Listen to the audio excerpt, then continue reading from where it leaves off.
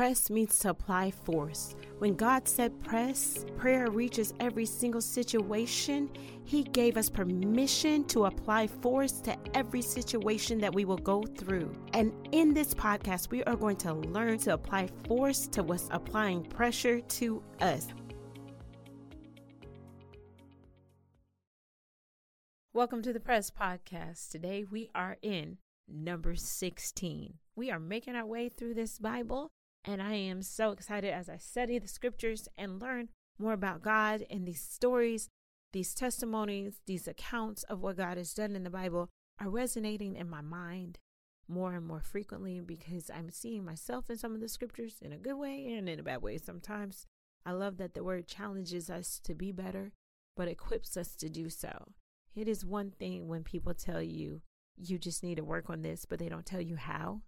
But the Bible actually challenges you, tells you you're wrong here, but it also shows you and gives you the strength to change into what you're supposed to be.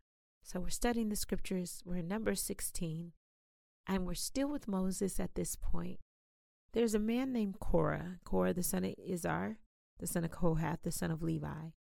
Korah is a Levite, and he's rallied some other people here, 250 of the princes of Israel, to come against Moses. And these weren't just any princes. These people were renowned and famous in the congregation. They had big reputations, and they were well respected. And Korah has rallied them against Moses, so he thinks. The Bible says in number 16, verse 3, "And they gathered themselves together against Moses and against Aaron, and said unto them, Ye take too much upon you, seeing all the congregation are holy, every one of them, and the Lord is among them." Now, right there, you can tell there's going to be a problem, because their tone is, oh, you're doing too much. You don't have to do all of this. We've got people who can help you. They're holy too. But if you ever listen to your enemies long enough, they'll tell you who they are and what their real motives are. Because it wasn't about Moses having too much to do or taking too much upon himself. It wasn't about, oh, he hasn't noticed that other people can live right too. They go on to say, "Wherefore then lift ye up yourselves above the congregation of the Lord." And when Moses heard it, he fell upon his face. Now, they're saying, you're doing too much. You got so much you're carrying, Moses. We're all saved here.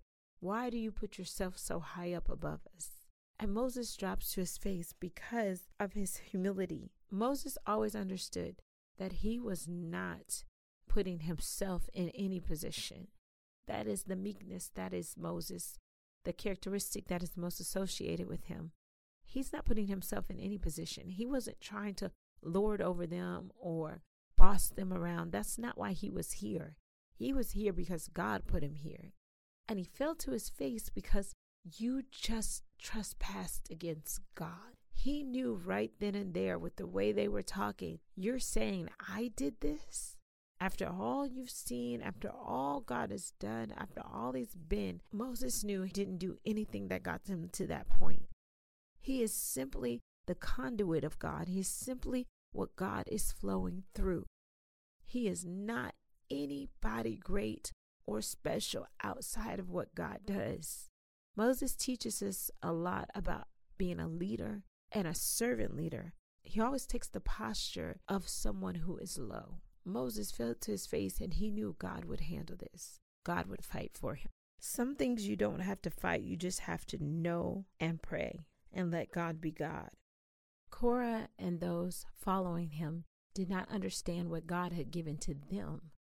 They're so worried about what Moses has received from God and what they want to be and their aspirations, so to speak, that they don't understand God had already given them a place that should be honored and respected, and that was high and precious to God. Moses says to them, verse 8, "Hear I pray you, ye sons of Levi, seemeth it but a small thing unto you, that the God of Israel hath separated you from the congregation of Israel, to bring you near to himself, to do the service of the tabernacle of the Lord, and to stand before the congregation to minister unto them? And he hath brought thee near to him, and all thy brethren, the sons of Levi, with thee, and seek ye the priesthood also? For which cause both thou and all thy company are gathered together against the Lord. And what is Aaron that ye murmur against him? And Moses sent to call Dathan and Abiram, the sons of Eliab, which said, we will not come up. So what's happening is Moses is rebuking the people. He says, don't you understand what God put in your hands to do? In considering this lesson, it came to me, everybody praying or listening to this is not a Moses. Some may be a Korah, where you have aspirations in God or spiritual aspirations, but you have to understand you don't have to compete for somebody else's spot to be what God called you to be, nor do you have to challenge them nor tear them down. It is God that gives the position, that sets good leaders, that walks with them. Anytime man in scripture tried to elevate themselves or posture themselves to have power, there were always negative repercussions. Even when the Lord allowed them to have kings and things like that in the future, there were issues that came with that. You want to be in a position to follow who God puts ahead of you. Don't divide the camp you're in, whether it's your church, whether it's your job. Don't be part of the division.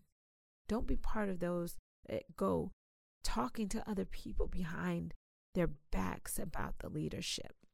We know Korah had to do that. At what point did he rally 250 men? How many conversations did that take? How much plotting? And then to get the wording as if he didn't really do anything, but he was just there to help because it's too much and we're all holy. No, don't be part of the division. It is easy to divide. It is harder to unify in love. But that unity, the love, that comes from God. We have to seek after God and His way. I know it's not always easy. Sometimes following leaders can be a challenge because you don't know all that they know. You don't see all that they see, and you don't hear all that they hear. So their decisions may look questionable to you at times, but it's not for you to evaluate how they're making decisions as much as for you to say, are they following God? If God is with them and they're following God, you need to stay with them. If they're not, so be it. Don't follow. But when the hand of the Lord is upon somebody, it is important that you stay in position too. So I don't know if you're Korah in this situation or Moses, but either way, make sure you stay aligned with the will of God. And I know I mentioned this in a previous podcast, that sometimes we'll think we're coming for a person or we're talking negatively about a person, and what you end up encountering is a God fight because you accidentally swung on the God that stood behind them.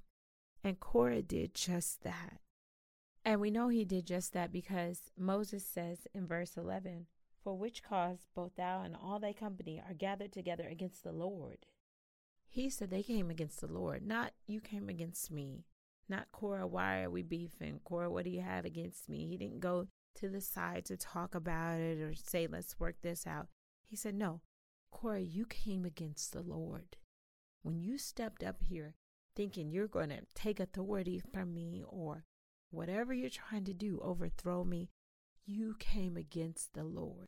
And Moses this time prays a different prayer in verse 15, because most of the time when we see Moses pray, we see him asking for mercy. We see him invoke the nature of God, that God not react the way he has the right to. We see him asking God for instruction. But this time, Moses is ready to fight. And as a leader, I understand it. Because when somebody challenges you as a leader in public, you have to answer it in public. And Moses was very wroth, verse 15, and said unto the Lord, respect not thou their offering. I have not taken one ass from them, neither have I hurt one of them.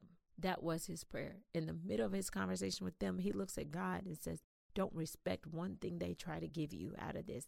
I haven't done anything wrong. I haven't taken anything from them. He prayed that they would not have a way of reconciling or entreating God or offering God anything that God would accept. And then he looks at the people. He says, okay, tomorrow, I want you all out front and center, everybody. Korah, everybody who's with you, have them bring a censer tomorrow.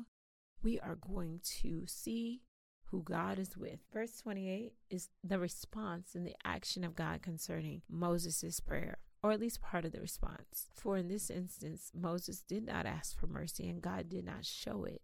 In fact, Moses asked for judgment and he let the people know God is going to show who he is with. And Moses said, verse 28, "Hereby ye shall know that the Lord hath sent me to do all these works, for I have not done them of mine own hand. If these men die the common death of all men, or if they be visited after the visitation of all men, then the Lord hath not sent me. But if the Lord make a new thing, and the earth open her mouth and swallow them up with all that appertain unto them, and they go down quick into the pits, then ye shall understand that these men have provoked the Lord." It was important that Moses addressed this in front of the people, because if this man had 250 people following him, and they represent families and their princes over their area, then you better believe there's way more conversations, way more people involved. There's a whole rebellion afoot here. And Moses says in front of all the people, if God is with me, he's going to show you right now. And he's going to show you because these men are going to die, and they're not going to die in a normal way. The earth is going to swallow them up. And as soon as Moses got done speaking, verse 31, the ground clave asunder that was under them, and the earth opened her mouth and swallowed them up and their houses and all the men that appertained unto Korah and all their goods. They and all that appertained to them went down alive into the pit, and the earth closed upon them, and they perished from among the congregation. They died. All that they had was lost. Their families were lost because they were rebellious. I warn those of you who are a Korah or have the propensity to be a Korah. Don't lose everything fighting for a position God did not give you. To those of you who sit where Moses sits, understand God will fight, and you don't have to do anything but trust him and stay on his side. In terms of prayer, I believe God has people who have found favor with him on a level that's not common. He has a special ear to the leaders he has called. And you don't want to find yourself on the wrong side of their prayers. But we want to pray with them. We want to pray for them. And that does not mean they won't have character flaws or they won't do something in a manner we would have done it differently. But it does mean the hand of God stays with them. Today, pray for your leaders. Pray for unity in the body. Pray that God have his way because we're better together. Because prayer reaches every single situation. Join the movement. Join the community. Like, share, and subscribe to this podcast. Visit us at presstopray.com or find us on Instagram or Facebook. Did you know that when you are quiet, your voice is missing to God's ears? I know some of us have prayed and we're wondering, how long should I pray about this? Why should I pray if God already knows? How will I know God is answering? And what do I do when I feel like God's not listening? But God is listening for your voice. It's too quiet in this world for the troubles we have. You have to raise your voice, and God wants to hear from you. It's Too Quiet, a book about prayer, is designed to answer your prayer questions and build your faith. Visit presstopray.com.